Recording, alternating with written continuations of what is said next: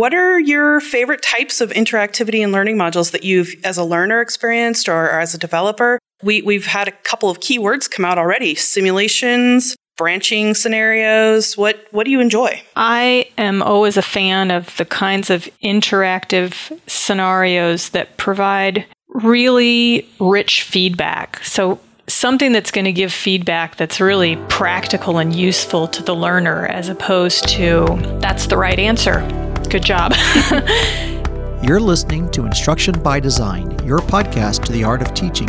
In this episode, we are going to explore the practical realities of collaboratively creating interactive e-learning materials. These materials, or as they are often referred to as modules, units, or packages, can range from simple and brief to extremely sophisticated, comprehensive, and connected to external data collection systems or learning management systems. In Season 2, Episode 6, Aaron provided an excellent foundational definition of multimedia instruction from Richard E. Mayer's work as presentations involving words and pictures that are intended to foster learning. Here, we are taking this concept to another level by specifically incorporating the dimension of interactivity.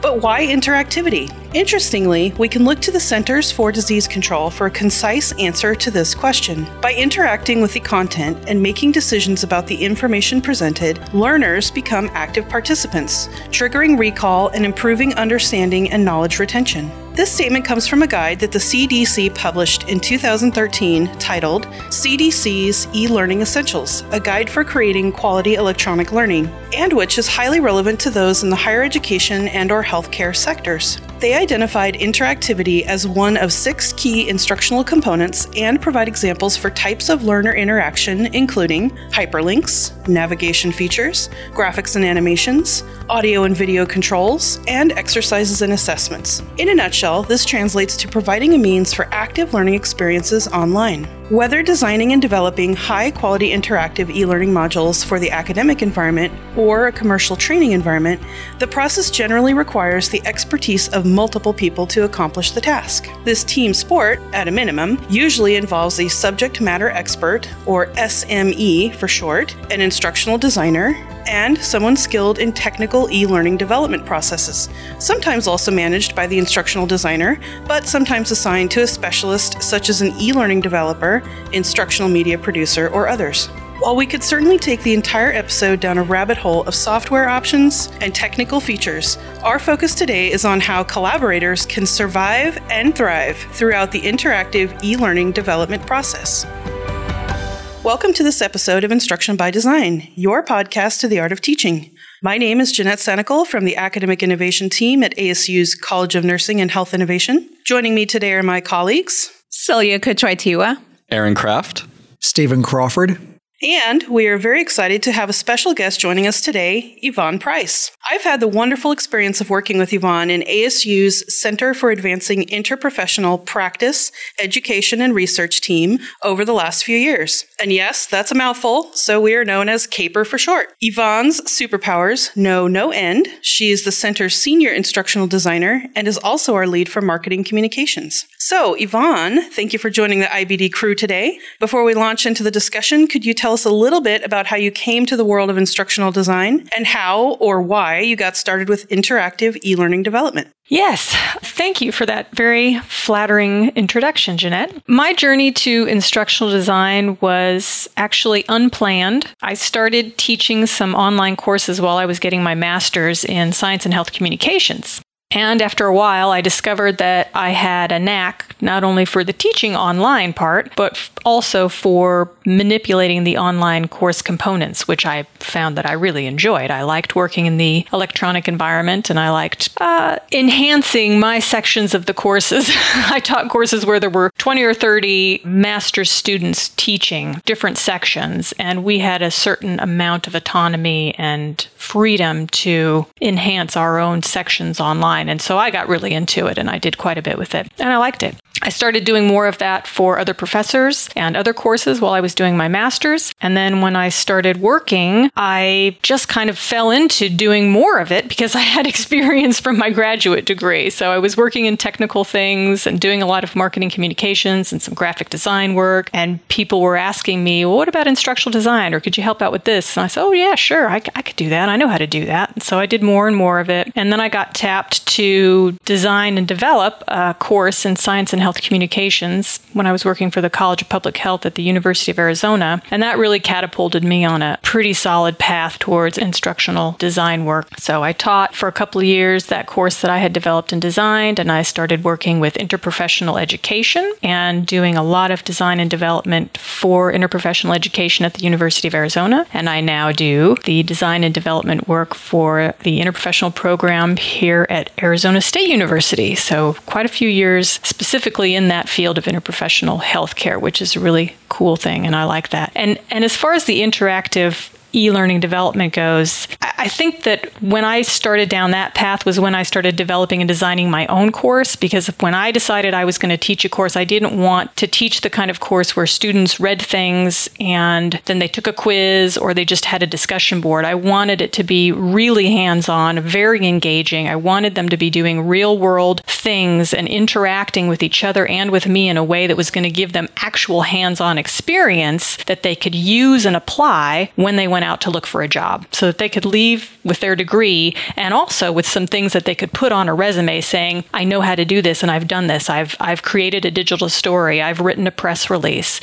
So I really tried to create that kind of a course. And we did role playing and we did online meetings and we did all kinds of interactive things. And it was a lot of work. Courses like that are a lot of work to teach, but it was a lot of fun, and it was a very highly rated course by the students. And so they got a lot out of it. That's quite the journey. And you and I have had, I think, a really positive experience working on some interactive modules for CAPER over the last couple of years.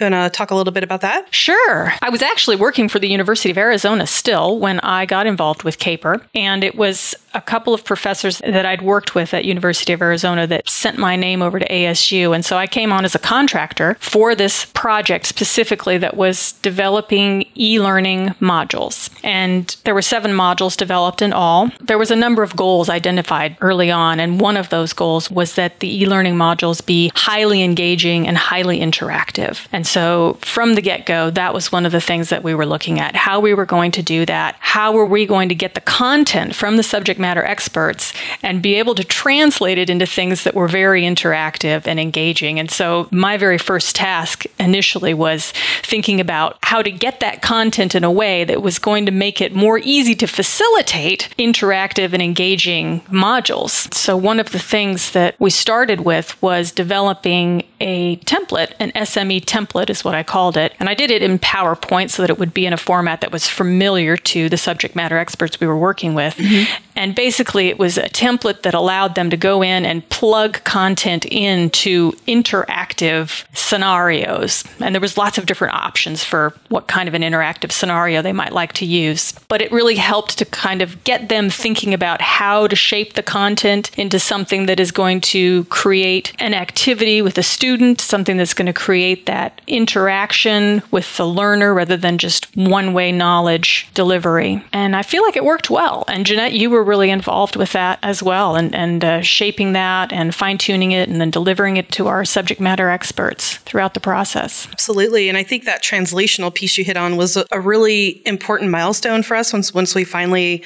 identified the workflow, the templates, the pieces. It was pretty complex getting there. And we had also the additional challenge of oftentimes a distributed team where our SMEs and our designers and our student advisory group, they weren't always in the same place at the same time. So that was one extra layer of complexity. So let's pitch it out to the IBD crew. What are your experiences with developing interactive e-learning or interactive materials? Well, like Yvonne, I've worked on some very large projects, and it's interesting when you were talking about it's a lot of work, and it's usually yields something very highly appreciated by the students and highly rated. It's really amazing how much work it can be, and it's very daunting. And I think that's something that's worth kind of noting, because a lot of times we look at, I'm going to create something in Captivate or Articulate or Storyline, the various tools that are out there. And I liked what you said. You started with PowerPoint. Something very simple and familiar, almost storyboarding what things are going to look at like. And I think that's a very important thing. We think about the development, and it's expensive and it's time consuming and it's tedious, but it can be a disaster if you don't do the pre-work first. What are the goals? What are you trying to do? And how are you going to get there? And do that in a low stakes prototype. So some of the work that I've done has been with developing e-learning modules within Storyline, and doing that as a freelance contractor with one of the programs here at ASU. And it's actually something that I started doing at the same time that I got this job full time. It was very interesting to me because it was still, the role of an instructional designer was still new to me. And so I was labeled an instructional designer there with the program doing the freelance work, but then also an instructional designer here where we weren't necessarily building e-learning modules. So it was really interesting to see two different dynamics of having the role of an instructional designer and working collaboratively with both teams, just in different ways. I probably have the least amount of experience with this particular subject. I remember in my graduate program where I was learning about instructional design, we were tasked with a group project to create a learning intervention using Flash. And that was very interactive. It was about how to homebrew beer. So we had our subject matter expert, which wasn't me, by the way. And then a couple of us were tasked with the technical portion of putting everything into Flash. So I had somebody working on the music and the graphics. And so it became a distributed team approach to this interactive project, but it was just for graduate school. It's on my portfolio if you want to check it out. It's really neat. www.aaroncraft.me. Outside of that, I think the only other time that I developed an interactive product was when I was an English teacher. I was teaching online, and for my master's thesis, I decided to take my curriculum and change it from a didactic, from the one-way delivery approach, and take everything I've learned in my program and try to create something that was interactive, where the students would talk to each other and where they would interact with the content, which is actually kind of tricky if you're teaching purely in a computer-mediated environment, or at least I found it tricky. But I went from 50 slides in 50 minutes to 10 slides in 50 minutes because the students would have to get into groups on the microphone. It was a synchronous class, and they would have to interact with one slide at a time, which ended up taking time. But you could tell they were diving further into the content and then working together. And I used that and the results of that as my master's thesis. So those are probably my two biggest examples. Interesting. We'll have to check out that home brewing learning later. aaroncraft.me.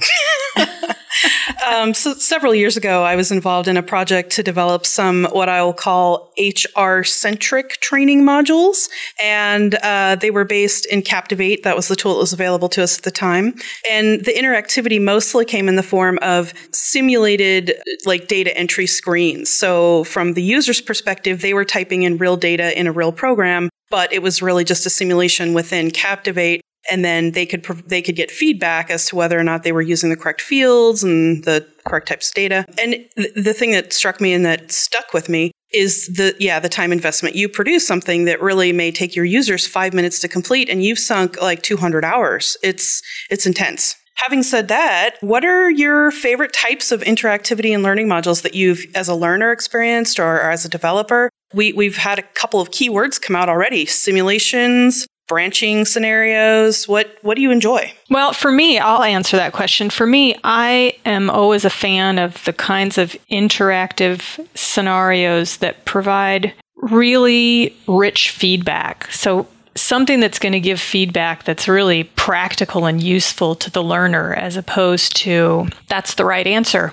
Good job. So an interaction that's really giving some feedback, and scenarios, I think, do that well because they can provide if you choose this, then this might result and you could have da-da-da-da-da. Or if you go this direction, this may have happened.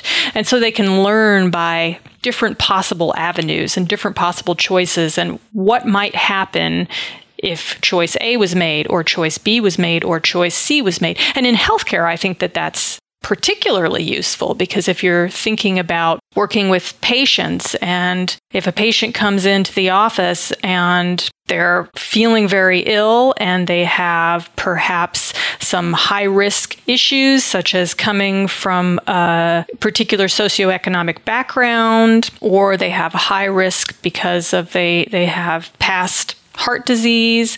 And then you've got, different choices about how you might treat that patient and how you might assess what to do while taking into consideration the different risks that are part of that patient's history. So, it can get very complex when you start thinking about those types of scenarios with patients and medical teams. I love how that takes it to the land of authenticity, though. Yeah, yes, exactly. Like that, I'm also a huge fan of branching case studies. And so the idea that a novice may look at a problem and it's a 50-50 answer to them whether to do choice A or choice B, but to the more experienced person, they can see some subtle differences and therefore they know which one is a better choice. Now, notice I didn't say it was the right choice because sometimes, there is no right choice. You just need to make one. And sometimes to get back to the better path, you may have to pay a higher price. Different choices aren't available to you now because of previous decisions. So I love, creating a flow chart, and I love just creating all those branches going, how can you get to a satisfactory solution, a higher satisfaction solution, and then what solutions are just completely wrong and are bad paths to follow, but someone could follow by accident. And that provides opportunities for remediation when you have a tool like Smart Sparrow and some of these others that will monitor the student's progress. And then you can create interventions going, okay, this is what you chose. Here's how you can kind of get back to a better path. I got to say, as a youth, I love those choose your own scenario books. I'm thinking back to like 6th grade. I would flip forward to see if like the page I wanted to jump to had the conclusion I wanted, right? And if it didn't, then I'd choose the other option. And you can't really do that in a virtual environment unless it allows you to jump forward and back. But I think what's fun with the more real world adult scenarios is seeing the actual consequence of your actions. You can't go back. You're stuck with what you chose. Well, maybe that's why I like those, because I grew up on choose your own adventure books. Yeah, right. I would have to agree with Yvonne in saying that I enjoy very rich interactivity with rich feedback as well.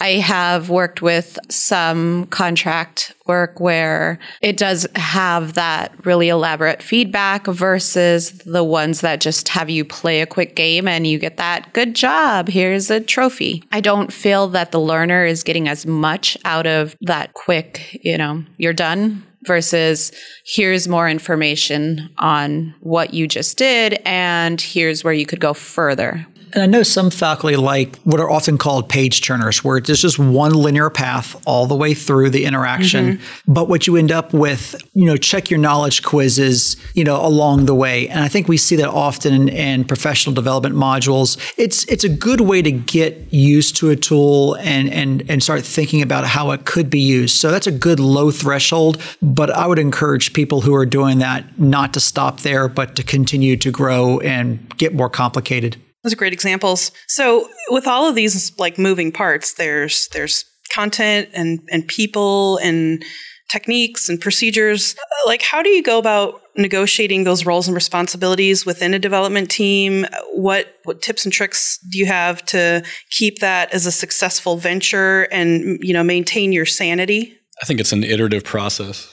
The first time, that's a big question. Yeah. The first time I worked with the group, it was actually on the Homebrew project. We definitely had some differences of opinions, and it was afterwards that I realized, because we were all good friends, but when it came down to doing the work, we definitely butted heads, and I still remember the frustrations of that, so I haven't fully let that go. But no, but maybe fleshing out the roles beforehand, something like a team charter. I'm going to do this, you do this. Setting those boundaries early and clearly might be beneficial. In my work, it's mostly been me solo as the designer and the developer.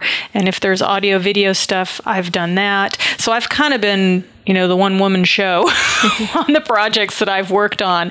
And then I work with the SMEs and the content experts.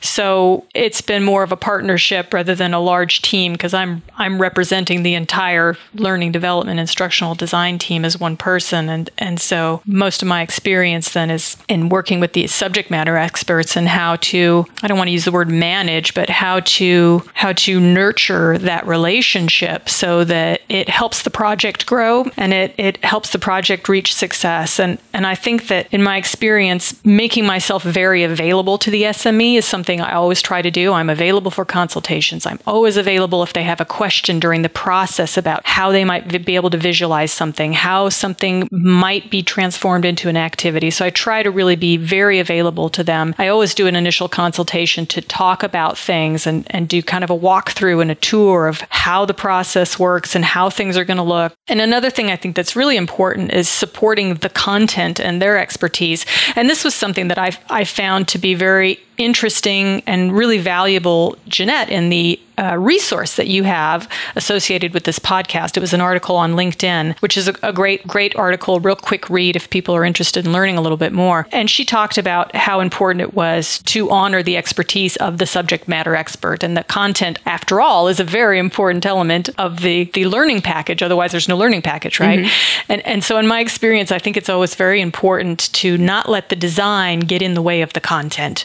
And that's an ongoing challenge. Definitely. That was something that was very interesting for me with the first project that I was working on with the e-learning modules, in that I was doing the e-learning modules for the Sanford Inspire program, which is a program that does faculty development for teachers, K through 12. And being a K through 12 teacher for 10 years, although I wasn't the official SME, I did have a lot of background knowledge in that specific field. So they did leverage some of that in having me not only put those modules together, but also provide feedback to them when, looking over the storyboard. And I could help with that a little bit more versus other projects where I don't necessarily know the field. So for example, a real estate course that I worked with, I wasn't necessarily the person who put the e-learning modules together, but I could at least give some feedback in a little bit of the flow as I review everything. I think putting the responsibilities out there ahead of time, but then also allowing everyone to have room to offer some sort of feedback is very helpful. Yeah, I think that goes back to some of the things that we've talked about in previous podcasts related to teamness and teamwork. In the ideal world, you would have a lot of people, programmers, graphic artists, audio, visual, instructional designers, etc. And they would have defined team roles, but yet be able to work together and not necessarily not be allowed to make suggestions to changes. You'd have a project manager who's driving it, working with an SME. But like you said, Yvonne, often it ends up being one person doing all the heavy lifting. And so it's just them and the SME. And in some cases, the faculty member, they're the ones who are trying to do it themselves in a lot of cases. So, it gets even tougher. I'm glad you brought up the concept of project management, Stephen, because, one of the experiences we had with interprofessional modules was that we had a designated person who was coordinating and kind of project managing the moving parts. But even in the beginning, I think we didn't know what we didn't know yet. And there was a developmental curve to figuring out kind of the sequencing when we were working on pieces and parts simultaneously in parallel. So having that person in the center to track all of that was extremely helpful. And over time, then we learned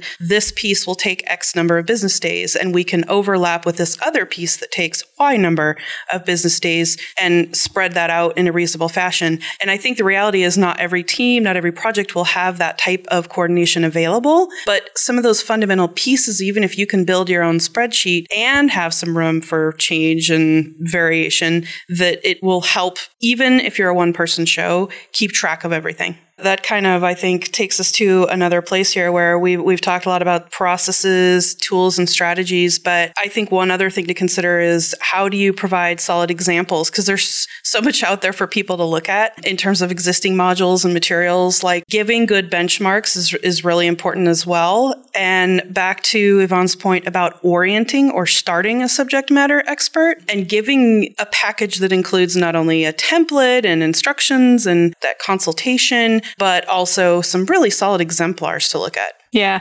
I have a little bit of, it was a little bit of a funny thing. It was at the very beginning of this interprofessional module project some years ago. And we were thinking about the template and how to collect the content. And the other side of it was examples, actual examples that the SMEs could look at of a module. Like, here is what a finished e-learning module might look like. And there were some different websites. I did a bunch of research and I came up with a bunch of different examples. And there was one site that I pointed the director of the program to. And I named a few different modules to take a look at that were consistent with their budget, right? This is the key. Mm-hmm. They need to be looking at an example that's consistent with what the resources are able to actually produce. And so she had looked at some other ones and I said, well, those are fantastic modules, but here's going to be the resources that are going to be required and the budget that's going to be required to produce module A versus module B. So it's really important that we're showing our subject matter experts the type of finished example that's going to be consistent with what we're actually going to produce based on that budget. It's always a big thing in the budget and resources in these projects. So there's, with lots and lots of money and lots of time, you can do some pretty amazing instructional design modules and e-learning modules. I have a question here. So I run into the issue where whenever I'm tasked with something, usually on some side gig, some side project, there's always a tight timeline, and the budget can be big or small, but there's usually a set limit to how many hours they're willing to pay for and etc. I have this urge to make the best possible product, yet you just can't do that unless you just comp the time, right? How do you deal with that? Can you honestly reduce the quality and still feel good about what you put out? It's a good question. I think that actually ties well to Yvonne's anecdote, because we ended up thinking about this and what's the Cadillac version look like? But what does the Toyota Corolla version look like? And it's still a good vehicle. Right? It's still a quality brand new car and it smells good. It is, It doesn't smell good, but anyway. Think about it using the South Park model. Okay.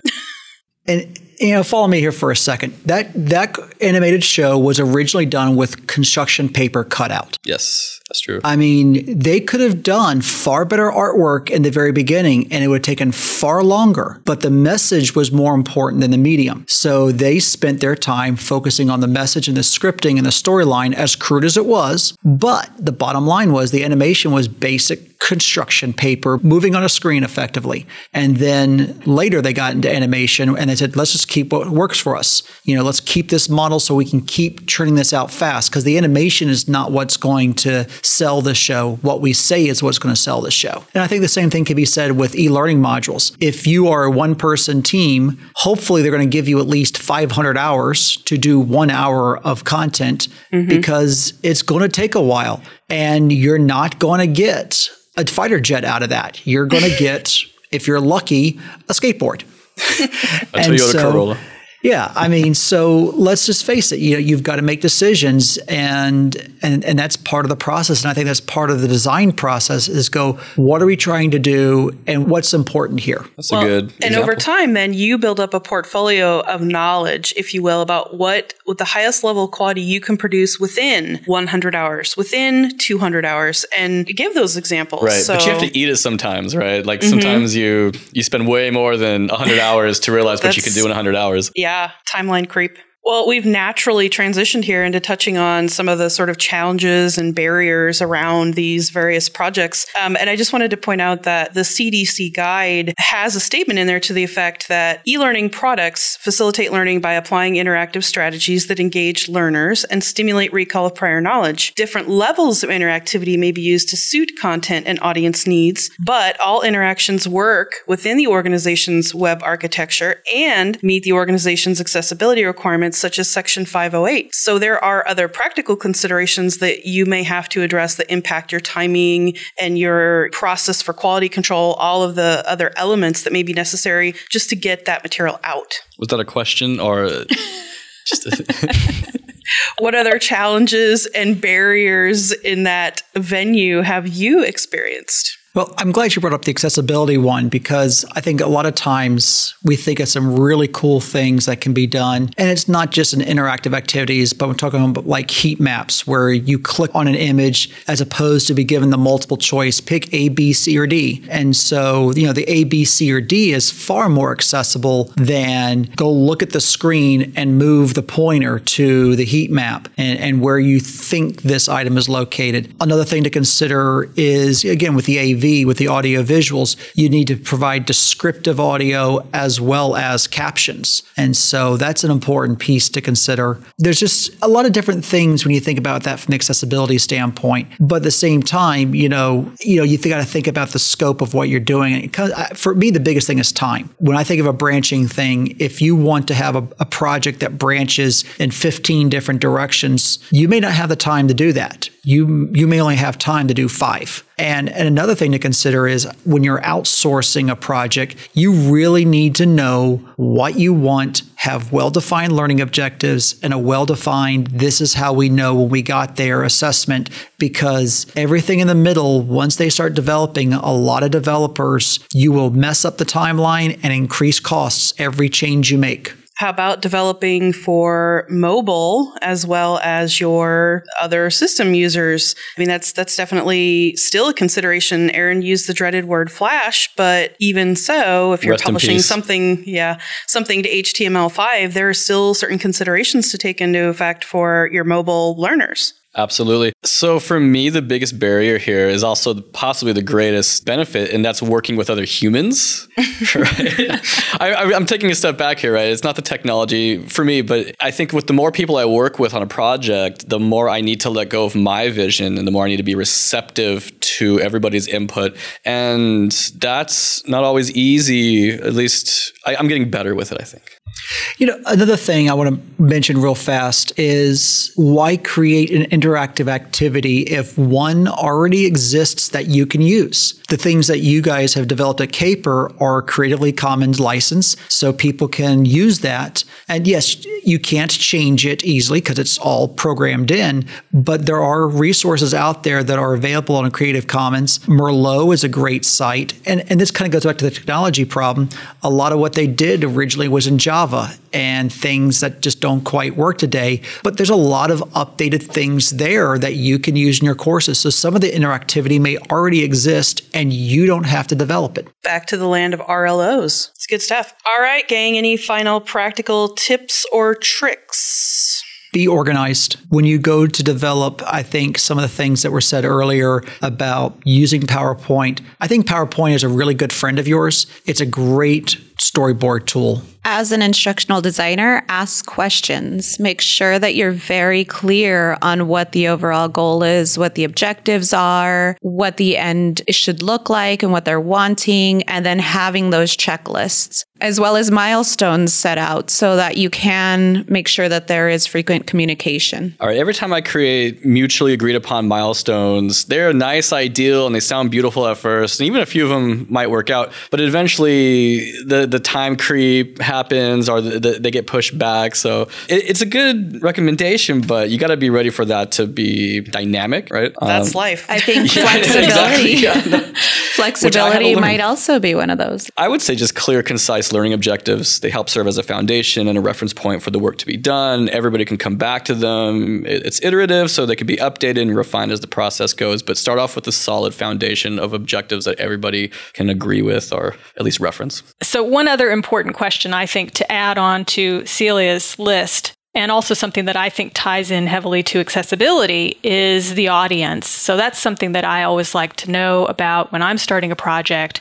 Who is that audience? Who are we trying to reach? And what's going to be the best way to reach that group of people? Because that brings in choices about technology, delivery. Is it going to be something on HTML5? Is it going to be something that goes into an LMS? Are they millennials? Are they senior citizens? So that for me is a really big question too, is who is that audience? Absolutely. That analysis phase is so critical to the success of any learning material development project. And just to come back to that checklist for a moment, I think I would tie that checklist concept back to our sort of team contract or project prospectus. Tie accountability measures to that. It's not always about being a sheriff, but I think sometimes people just don't quite know what the downstream effect is if they miss a milestone, they miss a timeline. Helping to really articulate what happens if, someone 3 steps, further in the process doesn't get their part done, that provides some incentive to work together and get things done on time. I would also add getting to know what the management style is for the project. I've worked with some who are managing as though everything goes through them. So you don't necessarily go directly to, let's say, a graphic designer or someone else on the team. You go through the manager, and then the manager then feeds the communication over. And then other times I've worked with managers who say, okay, just go ahead and talk to the graphic designer and get what you need from them. And they don't, worry so much about needing to be in the know at all times. Of course, you review it later and talk to them about it later, but they don't need to be told every piece of communication that you're having with others. So I think figuring out that style of how the communication is going to work helps as well. Good point. Really good. Anything else? I'm sorry. I can't figure out the management style until after I make a mistake or step on someone's toes. That's the only way I've learned. Keeping it real. And that, you guys, is Aaron. It's simple, Aaron. The management style is don't miss milestones or else. That's the one I stick to when nobody else does, but I'll miss everything else.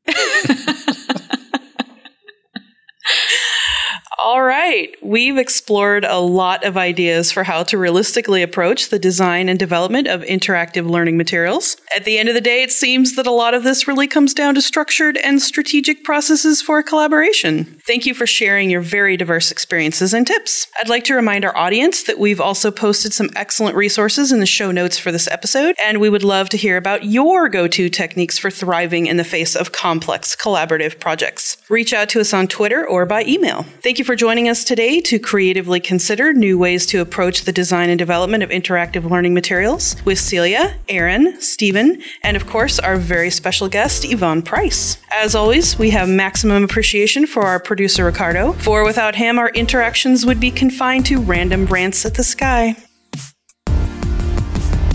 You can reach us on Twitter at IBD_podcast. That is IBD as in instruction by design _podcast. Or you can email us at instructionbydesign@asu.edu. To find previous episodes, please visit our website at links.asu.edu/IBD_podcast. This podcast was produced by Arizona State University's College of Nursing and Health Innovation. Yay! I cannot believe this transcontinental podcast actually worked. Well, then again, I haven't heard the results yet. Ooh, yeah. It's on you now, buddy. Go team. This is a really good brownie. Really good. I'm sitting here trying to compliment the podcast and how we managed to pull off that we're not all in the same room. And by the way, Yvonne, we're eating brownies while we're doing this. Yeah, I'm going to have to mail you a package of brownies or something one of these days. They're so soft. They're very moist. I have a piece of chocolate here waiting for You're you. prepared. Good job. Good job. Excellent. And this is our last episode for season 2. Yeah. Yay! And we're on recording hiatus for a month. We get a break. Wowzers. I think I'm going to forget how to do this.